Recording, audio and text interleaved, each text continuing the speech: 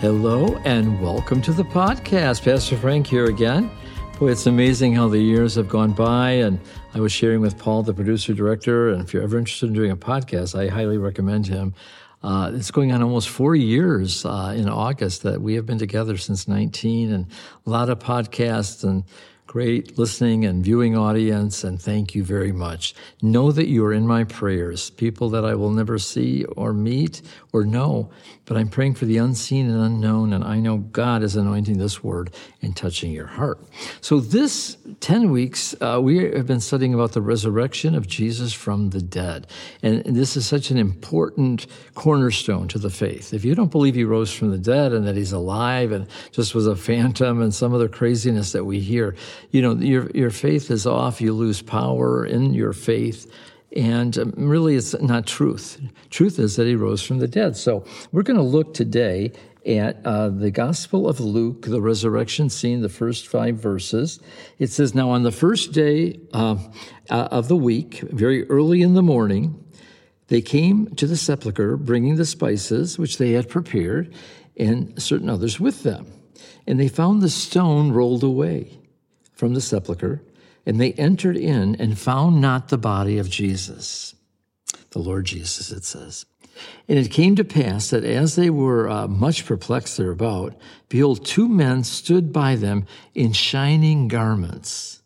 And as they were afraid and bowed down their faces to the earth, they said unto them, why do you seek the living among the dead?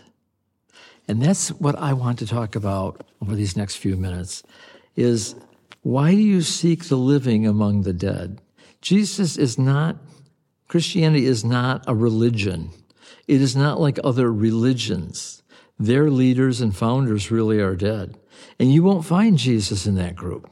That tomb is empty. He rose from the dead. And they knew something had happened. First of all, they didn't know how they were going to roll the stone away. But we know that an earthquake or something of that nature rolled it away. But these 2 shining men, I believe, were angels. And the big question is, why are you looking for the living among the dead? He's not going to be found in a tomb. That tomb is empty.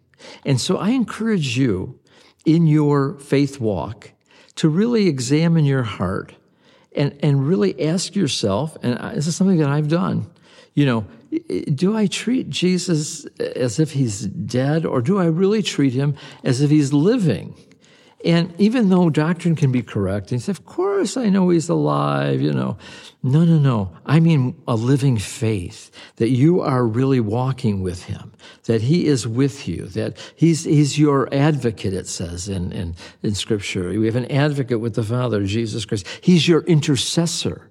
He ever lives to make intercession for you, it says in Hebrews. He knows how to save to the uttermost those who come to God by him. Do you come boldly to his throne of grace, it says in Hebrews 4. Obtaining help and mercy, grace in time of need. This is because you believe he's alive. You wouldn't do that if you just had this vague doctrine that says, well, he rose from the dead on the 3rd day. No, I am believing God wants us to have this powerful faith in the living Christ, bodily resurrected from the dead, because of the days we're living. As they wax worse and worse, we will shine brighter and brighter, but there will be some persecution. But if you really believe that God raised Jesus from the dead, you're going to be walking with him from a living point of view versus a doctrinal or religious point of view. Religion won't save. And believe me, I know I was very religious. I got delivered out of religion.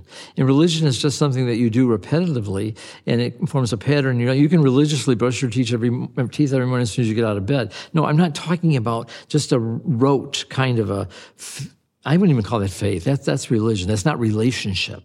But what I'm talking about is where whenever you are involved in a crisis, whenever you're involved with your children, your grandchildren, your job, your health, you have a living Christ to consult, to obtain wisdom and help, and, cry out to him and ask him to save you from this or to pray for you.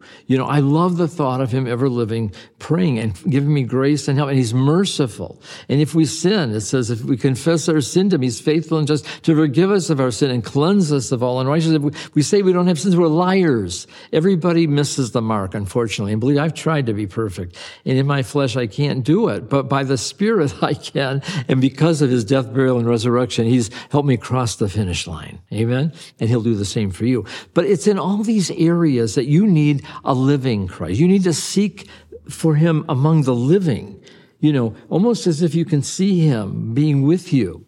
And when you walk with that kind of faith that he has risen from the dead, this is what they walked in the first century. And when the persecution got really bad and the Roman Empire got worse and worse and took it out on the Christian, some of them were willing to lay down their life for their faith. And I don't know if we'll be called to that. But I would encourage you, this is the time to build your faith, to prepare yourself for what lies ahead. Ask for God to equip you for whatever he's called you to do. These are the things that I do. I don't know what the future holds, but I do know that I'm praying that I'm equipped, that I'm ready, gifted, that I've studied, that the word is abiding in me, and that I have a word for the people when I step out of whatever place I'm in into what he wants me to do. And he's continuing to transform my life, and different things are opening up to me. So I don't really know what's going to go on, but I know who holds the future, and I know that I must always believe that he's alive and he's got it. And when I believe that, I'm not afraid, and I really am kind of excited. And so what I encourage you to do is to really go for it. Go for the relationship with the living Lord. Don't seek the living among the dead. He will show you the job, the marriage, the home, the finances. He will make everything perfectly clear because he's alive and among us, and he's working, and his angels will work for us. You just have to call upon him and look and seek, and you will find. Oh, he's a living God. This is exciting. Please make an effort to go to my website, frankjulianministries.com. We have all kinds of new and exciting things, my audiobook, my life story that I'll read to you, or my other 2 books I put together with a bridge, and that is really exciting. It's a new book we have out. Everything else, and please tell a friend about the program. Let's grow the listening audience, and send me a line at frankjulian5@gmail.com. And if you have a prayer request, we have a prayer team. God has put a lot of things in place, and it's all for you. Amen? Well, God bless you, and thank you for tuning in. Tune in next week and tell a friend about the program. Bye for now. On behalf of Frank Julian Ministries, we want to say thank you so much for listening. We upload podcasts every Thursday on Roku, YouTube, and audio podcasts, so make sure you subscribe so you don't miss out. If you need prayers or seeking a prayer community, we're here for you. Come join us on our Facebook page, Love, Prayers, and Healing Podcast with Pastor Frank. See you next week.